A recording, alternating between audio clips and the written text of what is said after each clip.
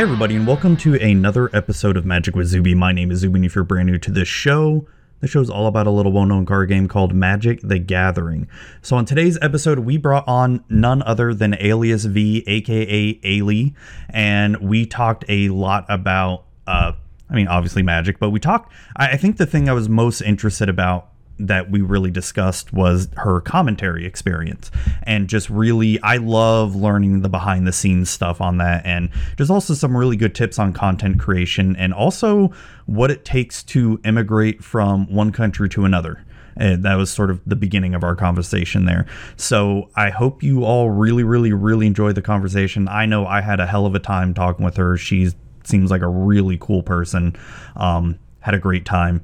And I guess before we get into the interview, let's get some announcements out of the way. If you want to help support the show, you can help support the show at Patreon at patreon.com/magicwithzuby. This show is available on iTunes, Google Play, Stitcher, TuneIn Radio, Spotify, Amazon Music now. Yeah, it's on Amazon.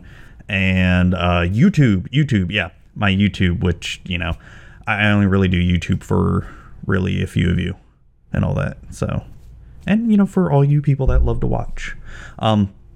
Reach out if you want to find me on Twitter at Magic with Zuby, on Instagram at Magic_with_Zuby. I'm trying to be more active on Facebook. I don't like Facebook. And then you can reach out to me on email, mtgzuby@gmail.com. And yeah, that should be it. Sorry. Like, I literally just got done with the interview and I'm recording this now. Usually, sometimes I do this like a day or two after to do the intro and outro. But no, it's just getting it all done right now. And so we got some ads here. If you are watching the YouTube video, you probably will notice a different symbol there in the corner.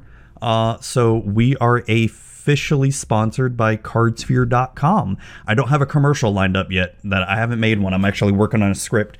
But yes, I am officially with Cardsphere.com, and I am very happy and proud to be a part of their content creator family.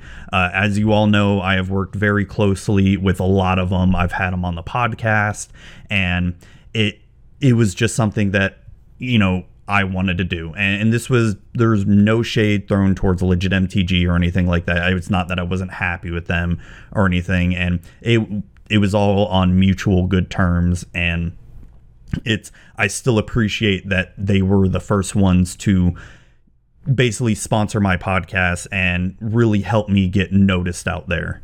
And I have nothing but respect and love for legit MTG. And I know it's a business sponsors. I shouldn't talk too much about it, but they were the first. They were the ones who gave me the chance and all that, and so I respect what legit MTG has done for this show and for me. And so it's just one of those experiences that I won't forget, and now it's just time to move on, and I'm very happy to start working with Cardsphere.com and can't wait for what the future entails for that here. So like I said, if you're not watching the video, hey, I'm officially sponsored by Cardsphere.com. If you are watching the video, you probably noticed that logo right there and like, what's going on here? So thank you again. And then we got one quick little ad for Magic for Normies, and then we will get on with our interview with Alias V. And that is how you beat the latest standard meta with Abzan. Ugh, it feels like there's no Magic content out there for someone like me. Someone who doesn't want to be competitive. Someone who is... Who is a normie? Yeah, exactly! A normie! Well, have I got the show for you, the all-new Magic for Normies show. Hi, I'm Pixie. And I'm Zuby. Together, we host the all-new Magic for Normies. It is the Magic the Gathering show for all your normie needs. We don't care what deck got into the top 8 or what deck is winning. We care about having fun playing Magic. That's right, Pixie. You can watch us on Pixie's Twitch channel at twitch.tv/PixieKittenPlays and catch the VOD on our YouTube channel, Pixie Kitten Plays. If audio is your thing, you can find episodes on the Magic with Zuby RSS feed. Magic for Normies. So, Zuby here, and I have with me Ailey, aka Alias V. Probably recognize her a little bit from not only streaming, but also you've done a lot of Magic commentary as well too for some of the, what are they called? Mythic Championships. The Players Tours, Players Tours, World Champs. I don't know. Just everything kind of all in one. So. Well, first of all, thank you for agreeing to come on this early. It's actually before 8 o'clock in the morning Eastern time during this. Oh, it's fine. I'm usually an early bird. By this time, I'd be 2 hours into a normal stream on a weekday. So it's cool. It's the weekend. Oh, dang. Yeah, because you're in the same time zone as me, and yeah, you have you always been that kind of early bird, just waking up that early and. Yeah, it's just a habit that formed when I first started streaming because I was working full time as well. So the most time I had available to stream was before work in the morning. So I'd be up at like 5 a.m. streaming until 11 when I had to get going to work. So God. Oh God, that's crazy. I'm very tired in the evenings for what that's worth. Yeah. Oh, I bet. That's So you recently moved to Canada, right? Yeah, about 3 years ago. 3 years ago? Okay. And you used to live in South Africa before that? Yeah. That's nice. So what's the move been like? Like, how different is it between South Africa and Canada? It's kind of like night and day. Honestly, unless you've experienced first world country luxuries, I want to put it like that, you don't actually realize just how different it is from living in... I mean, South Africa is not really a third world country. If there was such a thing as a second world country, I don't think there is. But like, it's so different. Like the level of security and just like, the free healthcare that actually works and is good and won't end up making you feel worse or, this sounds like I'm painting a pretty bad picture here, but crime rates, for example, is one thing that's very bad in SA, and in Canada, it's just like, it's something you don't even worry about. I think one of the strangest things that we experienced when we got to Canada was a news story on, whichever, I don't know what the local news stations are, but the same thing about a shop being broken into was news like 3 days in a row. In South Africa, it would be heinous crimes. Oh, wow. Like back to back every single day and everything different. And it's so much more chilled, relaxed. Things work, public transport also works. It's just, it's night and day. Like it was a complete, that mind blown meme, just it's like that when we got here. Wow, so, that's crazy. Was it hard to like immigrate from the two countries, from South Africa to Canada? Canada actually has one of the easiest ways in, I guess. They have this thing called express entry, where if you're an individual with a skill set that they're looking for, then you get extra points or provincial nominations, that sort of thing. It's a very involved process, and it took a couple of years to actually do. But a couple of years is way quicker than some other places where it takes 5+ just to say yes or no to get someone in. So, yeah, it was pretty easy comparatively. Interesting. So, are you officially a citizen in Canada, or are you still? I don't even know what the equivalent of what we in America call a green card or something. Green card, yeah. So we're permanent residents. Okay. Citizenship pending. So hopefully soon, TM. So what's the process for that like to get a citizenship in Canada? So, sorry for the non-magic related stuff. I'm just interested in this kind of stuff. It's fun. So with Canada, you have to be here for a specific number of days over 3 years, and then you can apply. So is there any kind of citizenship test you got to take or something? Yeah. Yeah, you got to go and answer the questions about the country and sing the national anthem and do a whole bunch of other stuff that we're looking into now. So.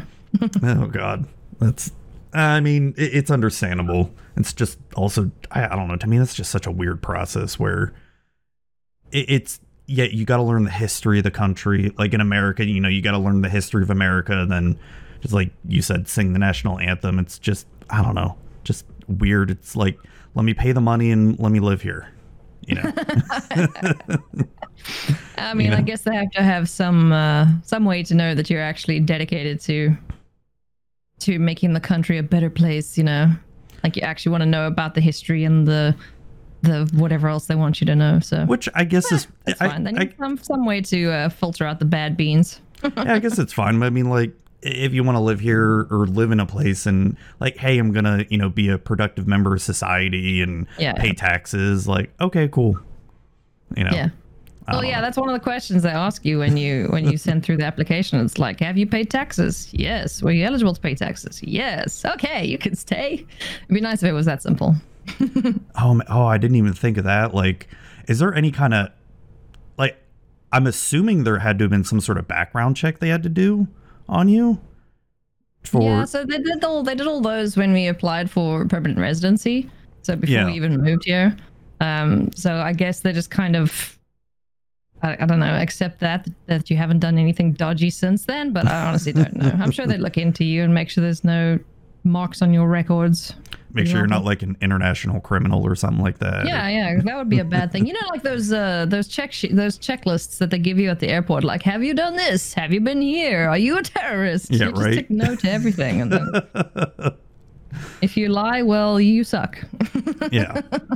No, that's interesting. It's I don't know. I always like learning about processes like that. Like one of my friends, his wife came from Africa, Zimbabwe, and just talking about and I like learning about the process of what it was all like to finally make his wife a citizen of America and all that. And it's just, oh man, it's freaking expensive. Like, I don't know how expensive it is in Canada, like to become a citizen and all that, but he told me some of the costs for like American citizenship. I'm like, how the hell do people even afford that stuff? Like, and no wonder it takes people long ass time to be citizens. It's not cheap, that's for sure. But people put it in perspective on like some of the forums that everyone goes onto to like discuss where they are in their application process, and they say, okay, yeah, it's expensive now, but if you think about it, it's like a month or two's salary once you're in the new place.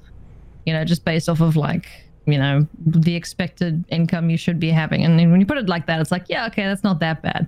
Because one thing that's very different between the two countries, like, it's a lot more expensive to live in Canada comparatively to South Africa, but you also earn can I say the S word? Yeah. Not if I'm allowed to swear. No, yeah, you can swear. That's fine.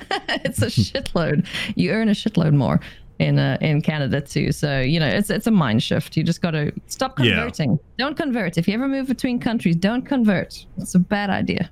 Well, that's also similar in America, like going from state to state, because some states, like I use California and New York as an example. Like, hey, you can make $200,000 a year in New York or California, but you get like a little ass apartment and all that stuff because it's so expensive. Where somewhere like I live in Florida, so if like I were to make $200,000 a year in Florida, like I've got a mansion, I've got freaking property and all that stuff. It's crazy. It's the same with Toronto, where we lived when we first moved here. Like, a small 1 bed and a den for however much a month. Meanwhile, the place we're living in now is the same price a month, but like 4 or 5 times the size. So it's just crazy. Yeah, it's insane. It's like just even within my area, like I've got a decent house and all that stuff where I live now, and if I were to try to buy this same house just within Tampa, the city of Tampa, and all that, it'd be like I'm looking at $500,000 and all that stuff. Like, and it's like, no, my house is not anywhere near worth that at all. It's just I always find property values like that crazy. Yeah, and then just keep going up and up and up and up, and eventually the bubble bursts, and then everyone jumps in and like, buy all the things. So one of the things I wanted to really ask you about, because you recently, was it this year or was it last year that you went full time with content creation? This year, that's February. right. Yeah, it feels like last year because of just everything that's happened. This year. Woo-wee, let's not talk about this year.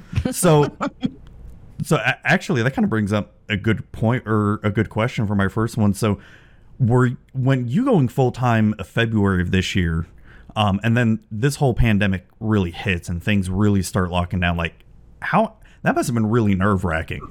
Like, was it nerve wracking for you? Actually, I couldn't have timed it better because I'm pretty sure. Like I chatted to a few friends from like the previous place I worked, and a few other people in the industry, and they had to make a lot of cuts.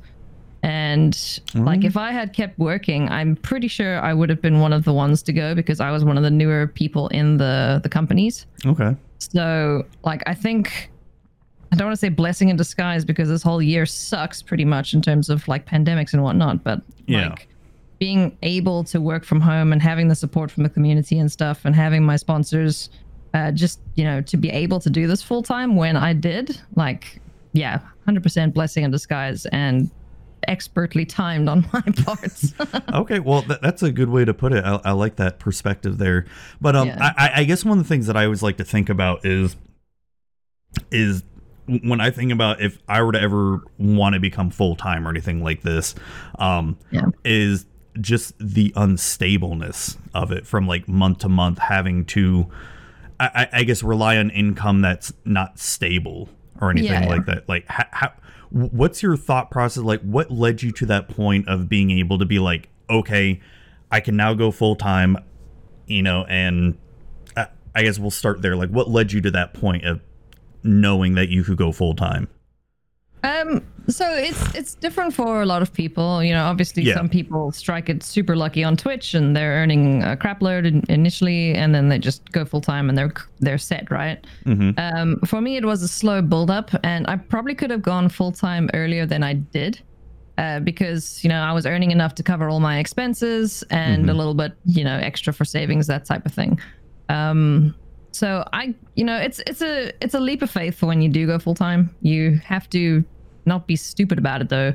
If you want to do like content creation full time, don't put all your eggs in one basket. Don't just rely on, if I disconnect, it's because my cat is climbing on my keyboard. No, I see it. I see it. Don't rely on one source of income, you know, like, yeah, all your eggs, put them in different baskets so that if one thing fails, then, you know, you have something else to rely on. So like for me, I've got Twitch, I've got YouTube, I've got my sponsors, I've got my Patreon, I've got, you know, affiliate links with different companies, that sort of thing. So yeah, like it's just, it's kind of like looking at a portfolio of investments. It's like, okay, where's the money coming from? Where's the money going out? Is it all kind of looking good here for me? Sure, cool. Let's give it a go and try it. And yeah, so far so good. You know, fingers crossed.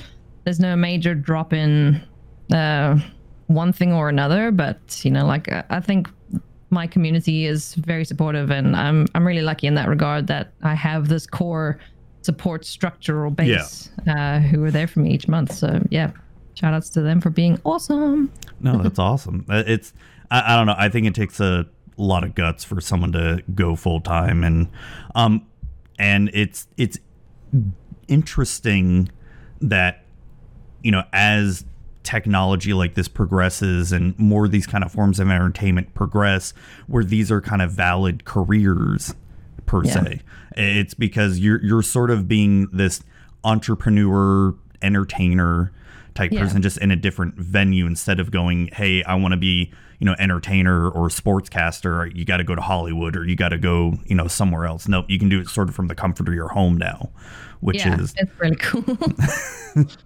It's awesome. And the one thing I forgot to mention, which is obviously a big duh, you idiot, is the commentary side of things, because like that's also been, you know, like a big bolster to, you know, my career and my that's how I first found out about you. I just feel like I don't remember what Mythic Invitation, I don't know, I'm so confused with all these naming conventions now that Wizards, like I honestly don't know anymore. But who dominated the meta? Then I can tell you which one it was. I honestly can't remember. I think it was like the first one that you showed up in, and I was just like, oh, who's this, you know? And no, it's been nice to see your gradual growth into that. And you know what, I want to get into a little bit of the commentary, but with just going into the full-time content creation, it's for a lot of people out there, it's, you know, I see a lot of times, you know, just content creators who start off new, like regardless of what they're doing, streaming, podcasting, YouTube, and all that, they, you know, they're like, all right, I want to make it big, and all that stuff. And you know, that feels like to be their first goal. They want to do it full time. Was that sort of like your first goal when starting this, was to, all right, I want to do this full time, or no, that came later. When I first started streaming, I was doing it because it was fun. You know, I wanted to see what would happen.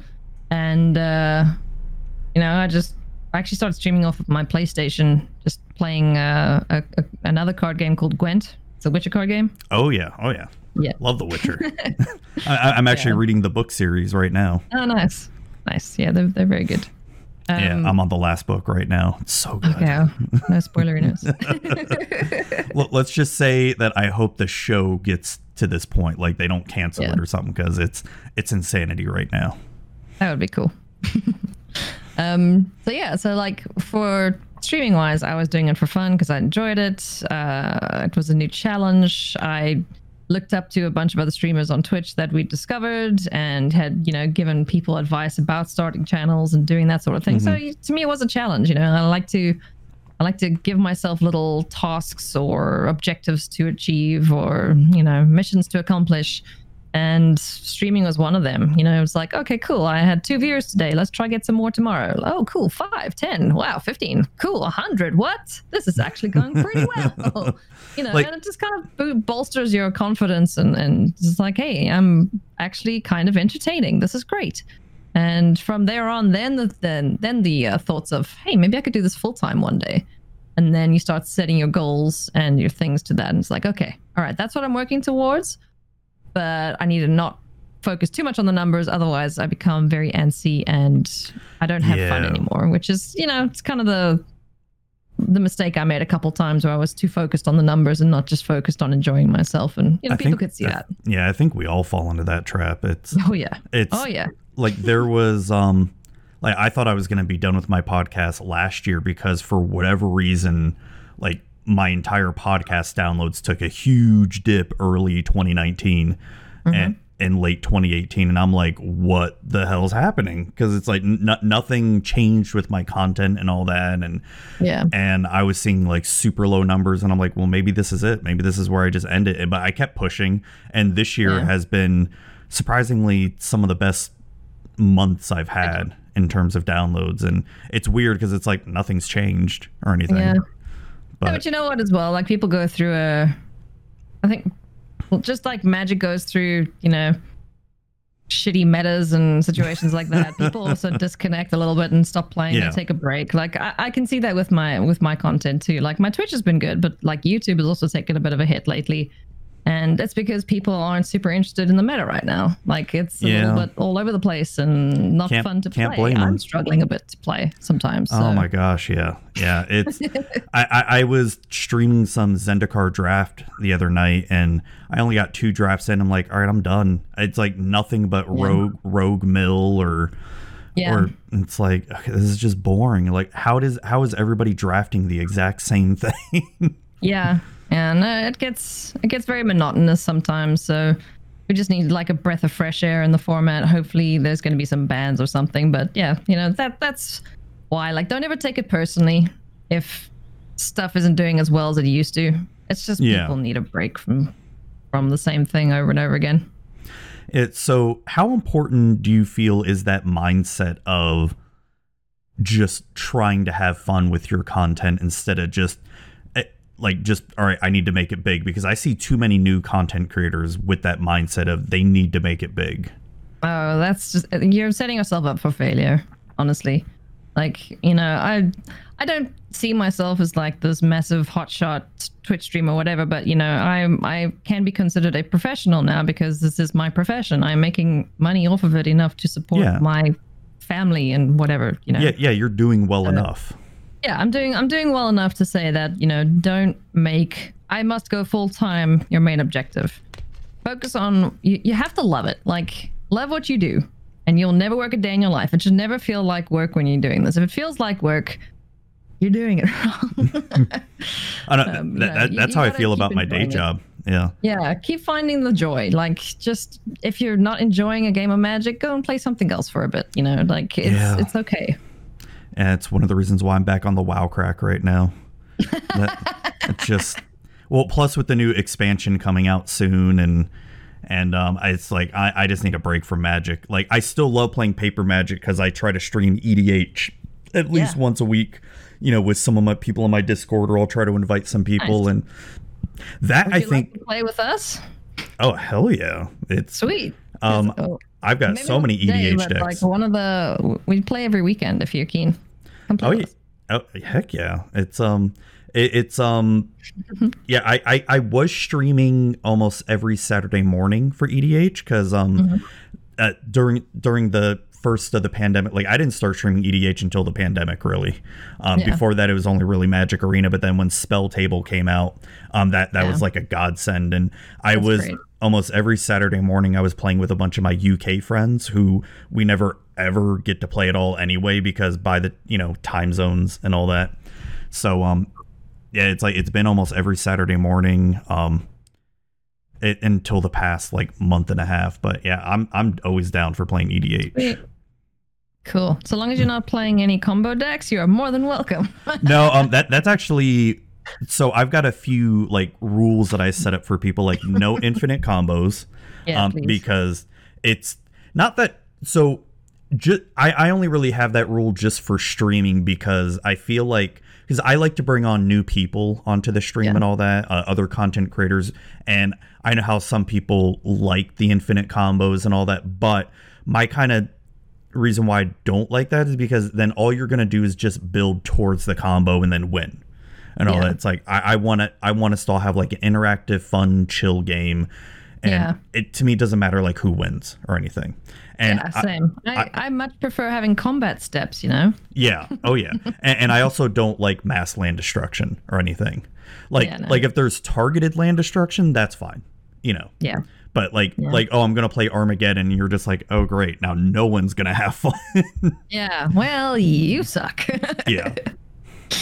No, it's been a real fun mindset, because I came from, before I started streaming on here, I came from a pretty cutthroat play group before with EDH. So when we first started, all my EDH decks were like way too strong for like most of the other people I bring on stream. I'm like, oh shit. So I've had to really learn to power down my decks, and I've been having more fun with those less stronger decks than I am with my really good decks. Diluted. Yeah. Yeah, no, that's cool. Like my personal preference for EDH is I like creature-based decks, and I like getting value off of them. So aristocrats, vampires, that's my jam. But oh my gosh, them and I get so sad. you know Pixie Kitten? No. So she's another content creator. We do a casual MTG podcast called Magic for Normies, and where we it's our basic thing is we don't care about competitive Magic, whatever. We just talk about Magic for the fun of it. And you and her would probably be best friends, because those are her two favorite kind of decks to play: aristocrats and vampires. She should come play with us too. Oh, she'd love it. She do you remember? Did you see that whole MTG Bunny cosplay thing on Twitter? Yes. She did a bunny Soren. Soren is like her bae. Oh yeah, I think I did see that actually. Yeah, she's I think I saw that. That was cool. Yeah, she's great. I love her.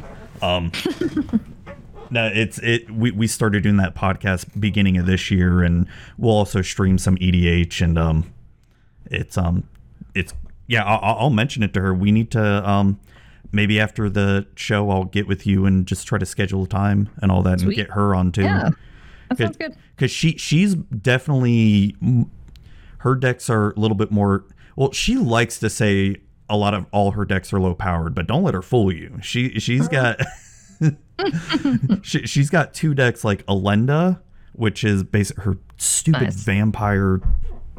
Yeah, Elenda's great. And I've got her in my Teysa deck.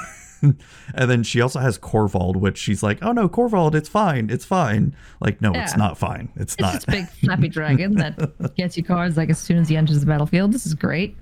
Yeah, but so, oh yeah, content creation. No, you had some good points with see, and that's what happens. It just goes off the rails here. Oh, that's fine. So no, I like a lot of your thoughts on content creation. It's it's sort of the mindset that I feel you need to grow into, and it's hard to learn right at first, because like you say, you want to get so focused on growing and all that stuff, and it's like this is the first year in a long time where I've had the most fun doing content, like doing my podcast, doing streaming. As shitty as this year has been, I'm trying my best to find the good of it and all that. Yeah.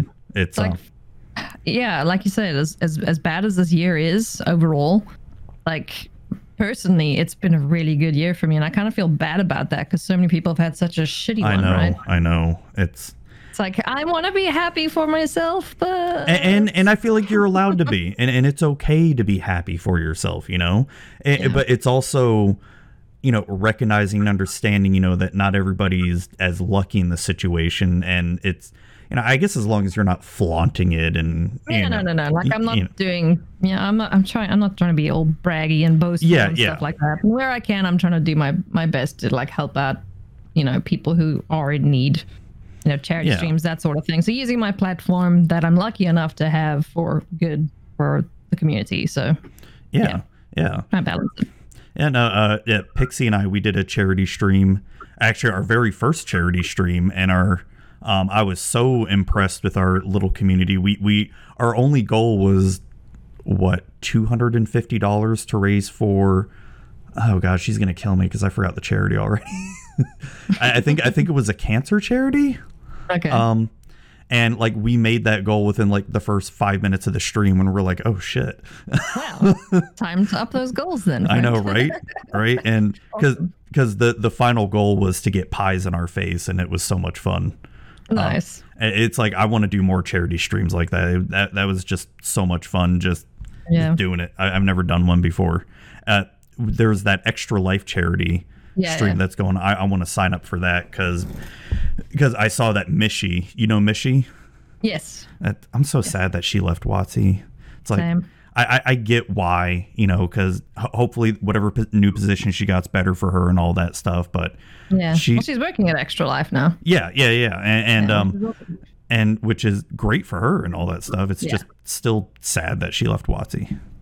Doesn't mean we still can't bug her though and be like, hey, how are you? Oh, what you doing? I know. I've already bugged her. I actually was talking to her yesterday and asking her. I didn't even know she was going to respond. Like, hey, would you play D&D with me? She's like, yeah. Let me know when. I'm like, oh, I didn't think you'd say yes. Crap, go make a campaign quick. Well, no, I'm already doing a campaign and all that stuff, but I'm just sort of like, okay. I got to figure out what I'm going to do. Cool. Do you play D&D or anything? Me play D&D? Yeah. Play with Merchant a bunch. Oh, that's right. I have seen you on that. I forgot about that. I forgot Merchant does that. Goblin stuff. We did a Ravnica campaign. We did Strahd. Ooh, I want to play that one so bad. Like I've read the book. I DM mostly. I'm like one of those forever DMs. So I very rarely get to play, but I've read through Curse of Strahd. That sounds so much fun. Yeah, it's very dark. It's a little, it's dark. Like I didn't get very far into it because I had to stop for work reasons. So, you know, we got to a certain point and then I kind of just fell down a set of stairs and was never seen again. But yeah, like the campaigns are really fun. We're actually firing up a new one soon around Icewind Dale. Yeah. That's it. Yeah, the Icewind Dale, the new campaign book that just came out. Yeah, so characters go brrr. Oh yeah. No, I just got that book. I haven't cracked it open yet, but I've read a lot of the Forgotten Realms books with Dritz, and that was always one of my favorite regions was the Icewind Dale, the 10 towns. Yeah. And all that. So, we're gonna be in there soon. Woo. That'll be cool. Is it with Merchant again? Yeah. With Merchant, with Theric 6, with Justin? Jonathan. Yeah, Justin and Craig. I think I might be missing someone, and they're probably going to kill me when I forget them. Lady Lavinius. Oh, cool. Yeah, yes. She's great. I had her on the podcast, and I had Justin on the podcast, too. He's a really cool dude. Yeah, he is. He's super smart. He's too smart. I feel dumb around him. Don't tell him. Oh, yeah. Well, no, because I was... Oh, crap. What's he going to school for? Like research psychology or something like that? And he's doing some fancy smart man thing. Yeah, like the majority of my podcast with him was I was just asking him like what he does for like going to school and what that all entails. And I was more interested in that. And then I'm like, okay, then we can talk about magic now. All right. Yeah. He's an interesting guy. So one thing I definitely want to bring up is magic commentary. I've talked with the few GPs I've been to. I've I've talked with Rich Hagen a bunch and just asking him like commentary stuff, and it's always like I've kind of always had this side interest in it, doing it, but you know, what got you into the commentary part of it? Mishy. Mishy? Yeah. Oh, really? Yeah, because you know at the was it PAX East 2019? Okay. Yeah, 2018. No, 2019. They had the Mythic Invitational. It was the first one that Andrea Mengucci won, and they invited a whole bunch of content creators to play in it, right? And I was kind of hoping I'd be one of the people invited to play in it, and then there was no invite, and I was real sad. And I was like, oh, I guess I'm not playing in this one. I'm sad. And then she's just like, well, we don't want you to play in it. We want you to commentate it. And I'm like, wait, what? Why? I've never done this before in my life. You're crazy. It's basically the reaction I had. I was like, but I want to play in it. I don't want to commentate it. Yeah. Oh, my sweet summer child. Silly fool you are. So I was like, I mean, sure, okay, I'll try. And I tried, and I did a good job, and they invited me back for more. So yeah, and they've been training me. Paul Chion's been coaching me to be better at it, and yeah, they like really took a chance on me, and it paid off for them. So that's I'm awesome. super stoked about that. That's awesome. So you're more of a what do they call it? Play-by-play commentator? That's my role. Because the color commentator, that's more describing what the play they might be playing, or like the thought process behind it, right? Yeah, so the play-by-play, we're basically just giving you the high-level overview of, okay, this is what's, well, not high-level, I don't know. But basically just the general, this is what's happening. They attack them. There's this thing on the battlefield. And then we set up the experts. So Cedric and Corey are my experts. So I go, all right, Cedric, why did he do that instead of the other option that was available to him? And then they go off on their little tangent, explain what the plays are, what the lines are, what they're thinking about 3 steps ahead.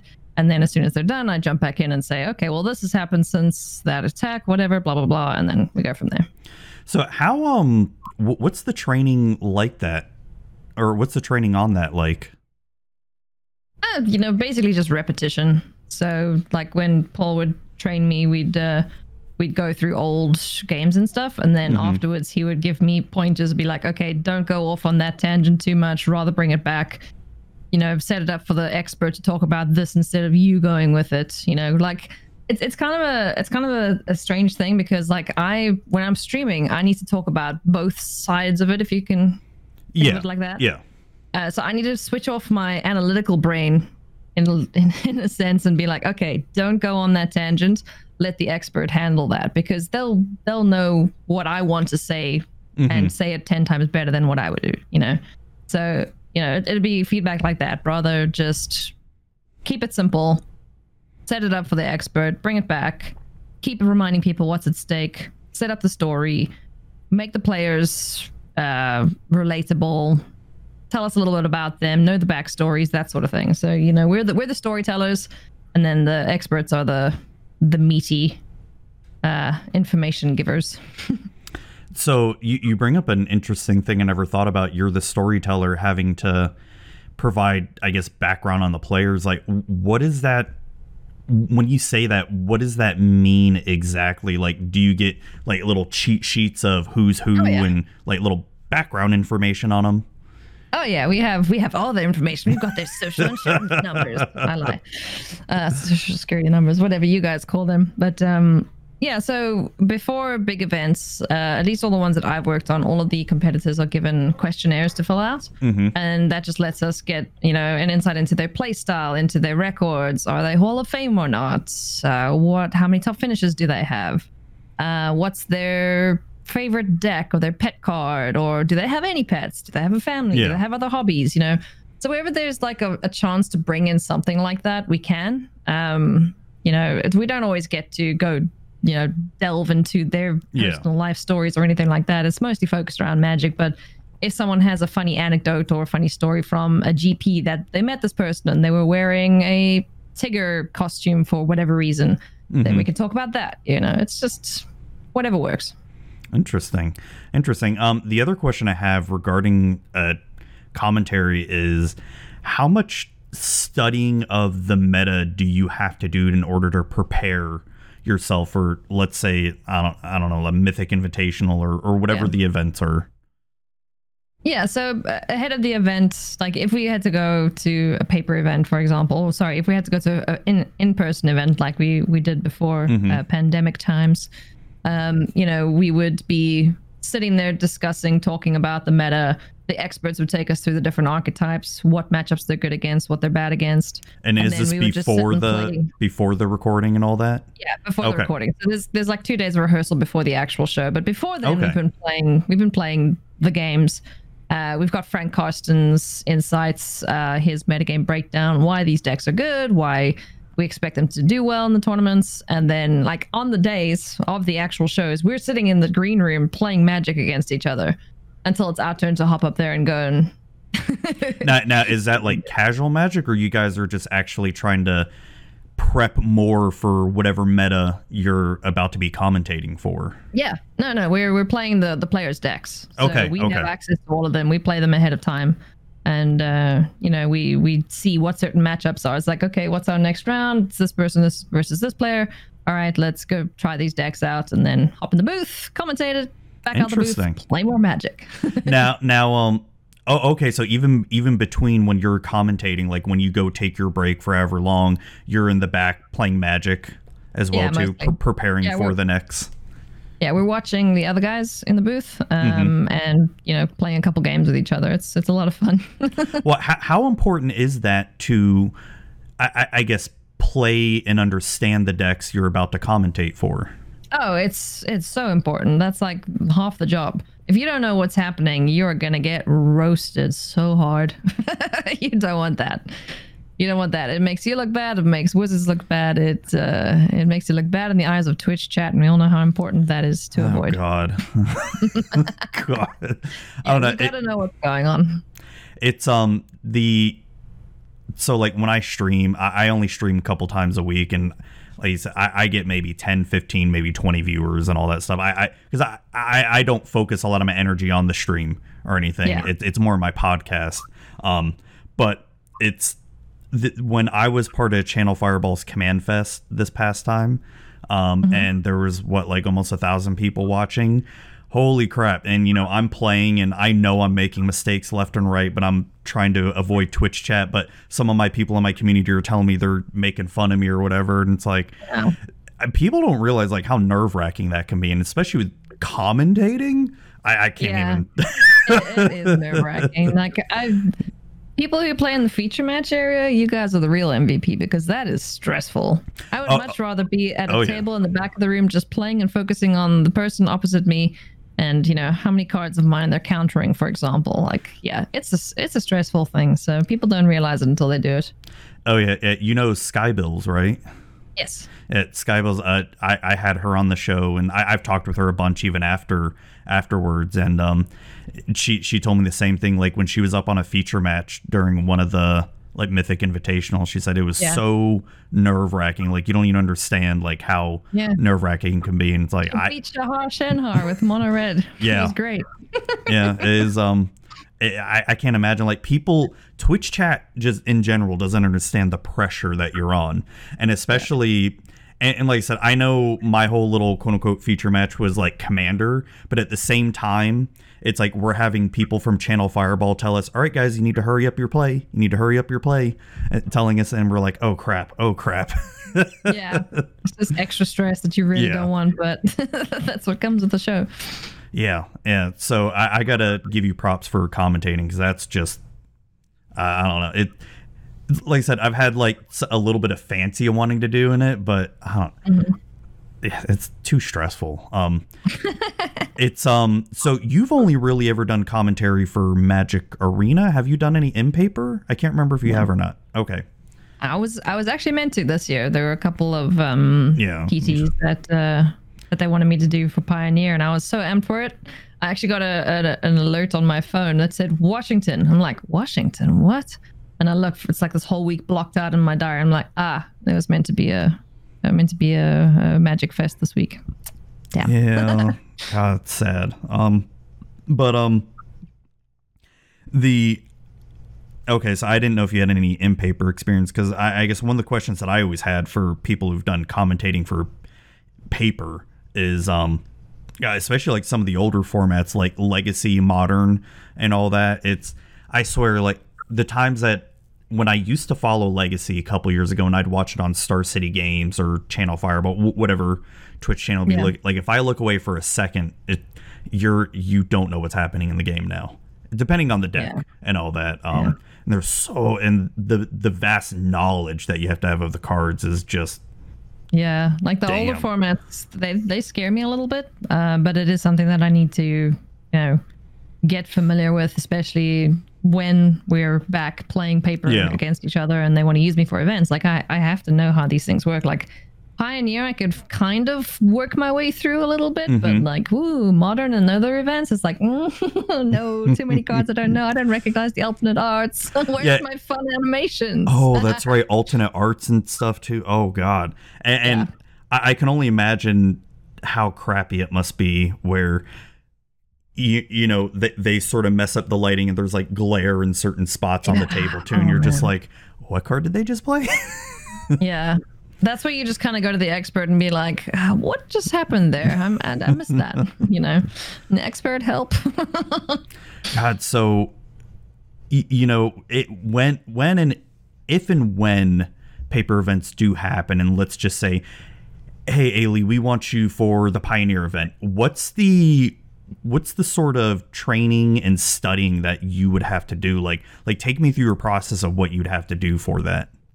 So for Pioneer events, I would go to everyone's favorite spreadsheet simulator, Magic Online, and go play some of the meta decks there according to websites like Channel Fireball or MTG Goldfish, because they're pretty good with keeping track of what decks are doing well.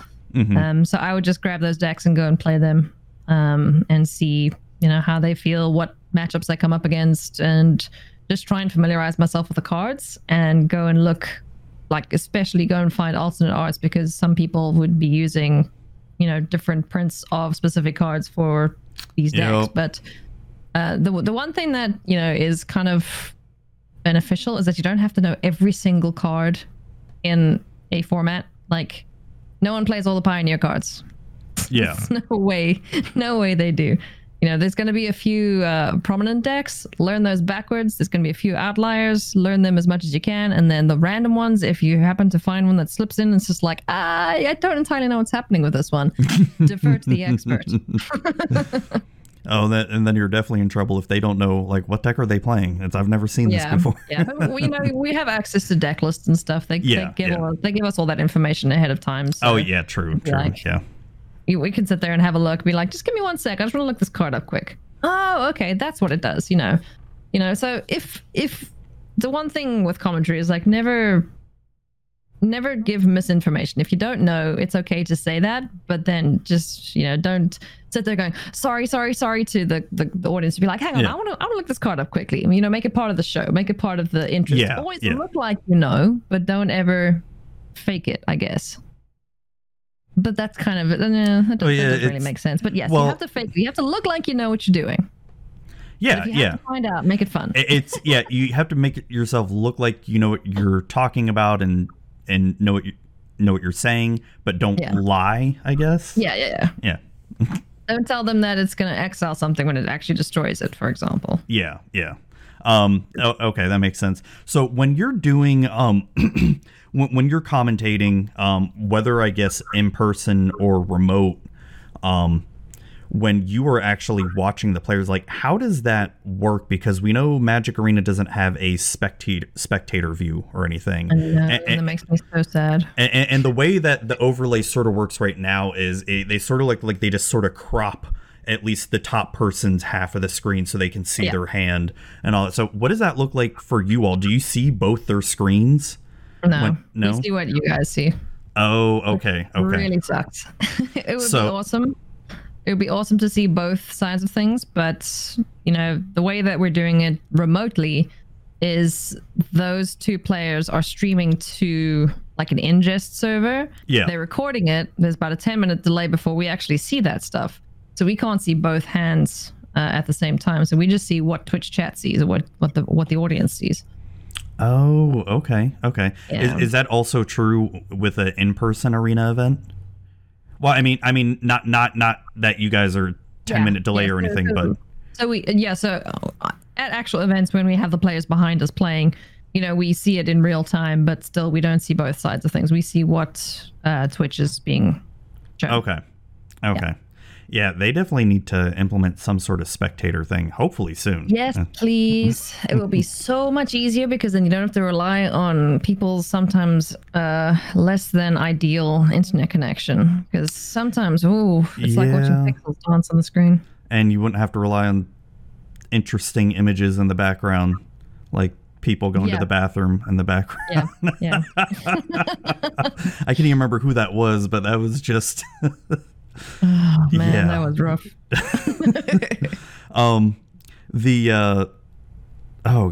What would also be cool about a spectator view would be also other people be able to run like little mini tournaments and all that. Like the creator community could run like little tournaments or something like that instead of having to figure out ways to rig something up.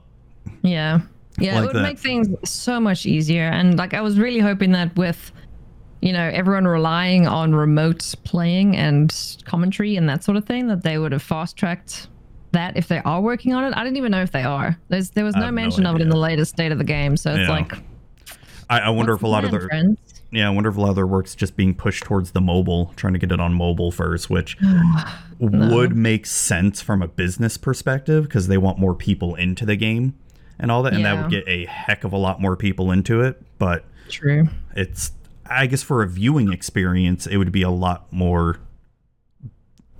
better to have a spectator view. I mean, come on, every esport has it now. I mean, it's something that's desperately needed, especially for coverage. It would make our lives so much easier if we can be like, there's 5 cards in the graveyard because I can hover over it and see it. Not, I think there's 5. I'm not sure though. It just takes out any of the guesswork. Well, do you all not have do you all have like the stream overlay stuff, like oh god, what are they called, like cardboard live? Oh, you don't? No. Oh man, because it doesn't work. It's such a, I mean, it looks fine the way they do it, but we don't have access to any of the information. Like we can't hover over cards if the screen is going a little fuzzy to see what's actually there. None of those integrations are available to us. It's all just kind of like a secondary copy paste thing. Well, that sucks. Yep. Dang. So if someone's internet is starting to go fuzzy, just like how Twitch loves to do, you're sort of like, I don't know what they're playing. I don't know what they did. We can't see. And sometimes it freezes up and then we don't know what's happening. We just kind of have to vamp for like 2 minutes while they fix it, and then we have to refresh, and then and then it's like, well, the color is blue, so they played a blue card. Yeah. Oh man. At one of the events, Cedric and I, we couldn't see the cards. We couldn't see the number on the Planeswalker, the loyalty. We couldn't see that. It was so pixelated. So we were just going off of the images that we could kind of see, and we were hoping like, okay, I think this is right, but frick, I don't know. Oh god, that's frustrating. Holy crap. Yeah. Does that same sort of thing happen in the in-person events with Arena? Or you haven't had that happen? Sometimes we'll lose the feed to the programming, but that's usually like a wire's been knocked out or something like that. In-person events, for the most part, the technical side of things pretty smooth. Oh, that's good. Man, it's I don't know, I think it's still a testament to Wizards. Just like I know it's not perfect, but gee, it's the best they can do, because it's well, thank goodness for Arena, because can you imagine trying to run these tournaments on Magic Online? No, I don't want to imagine. I don't want to. I don't want to. Think about that. My listeners know how I feel about Magic Online. I hate it. I'm just gonna be straight up on. I do not like it at all. And I've tried so hard to like it over the years. Like I've put money into it. I've played, but it's just I don't like it. I've tried. When I first started it, because I had to, what was I doing? I just wanted to play Commander with a couple other content creators on there. Yeah. So I was like, okay, how do I do this? How do I buy cards? Wait, what? I have to go to the website? Right? What? Yeah. But you get the card and then the bot talks to me in here, and then I have to say, yes, I give you ticks for the card. What? It's so confusing. It's so confusing just for a Thank new goodness player. I had Twitter. Because I Yeah. was like, okay, how the hell do I do this? Someone please talk me through this. Yeah, I think I had to Google like how to buy cards on Magic Online and just like read a step by step on my first time doing it. And just like what gets me is I know it's supposed to simulate tabletop Magic, and I 100% understand that, but it is way too slow. And especially when you're playing Commander with 3 other people and you just have that one person that is just god awfully slow, you're just okay, well, this game's going to take 2 hours when I only had 30 minutes to play. Yeah.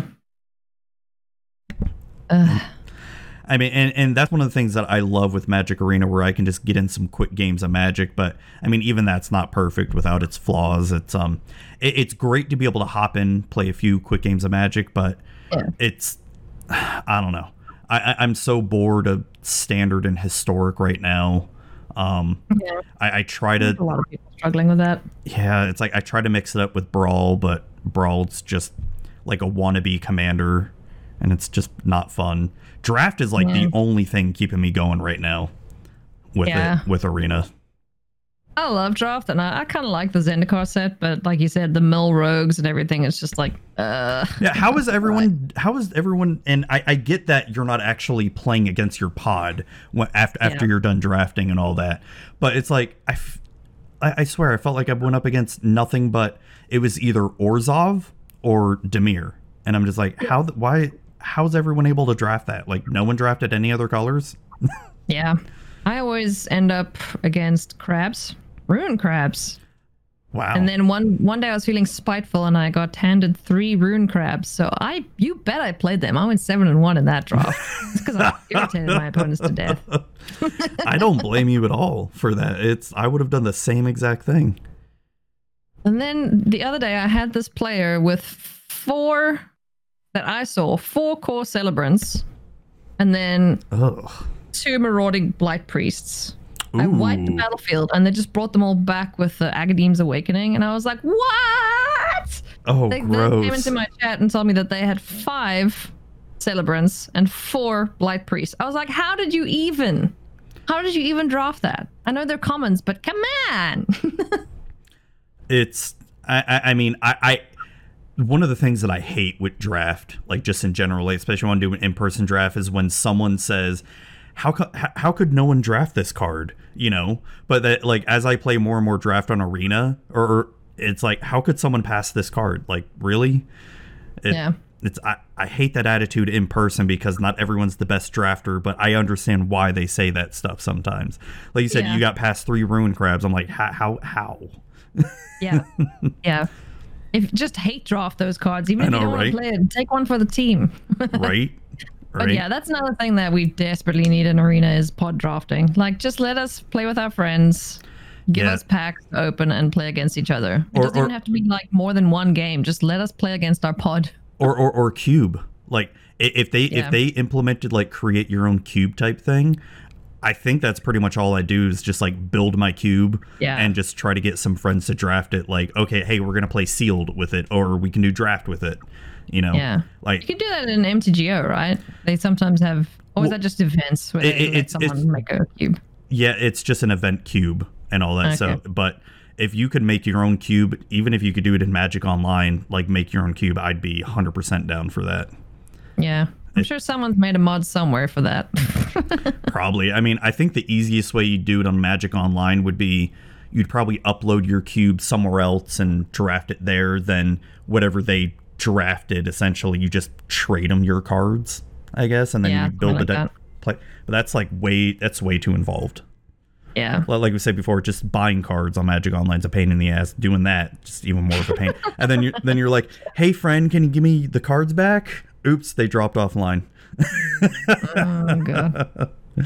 But no, so that's a lot of insight about the commentary. That's I don't know. It seems scary First, I'm just gonna put out there like for that, but I like that they do a lot of training for that too.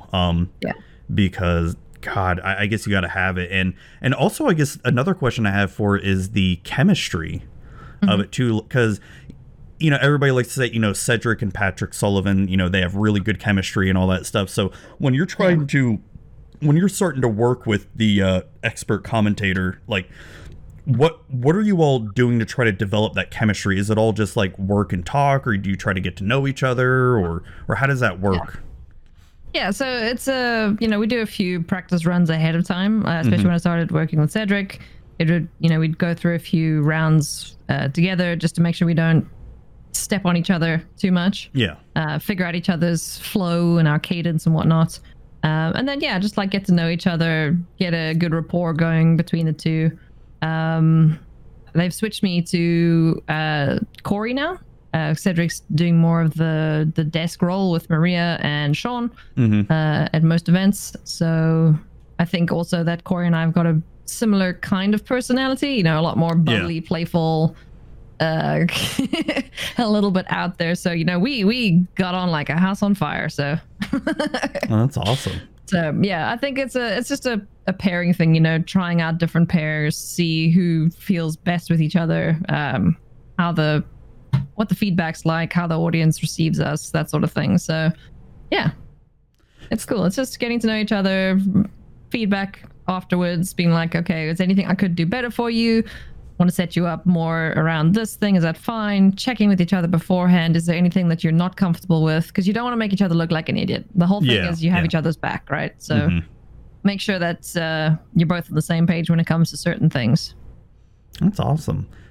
So what kind of advice would you give to people out there that are maybe interested, not just in Magic commentary, but just any kind of commentary in general?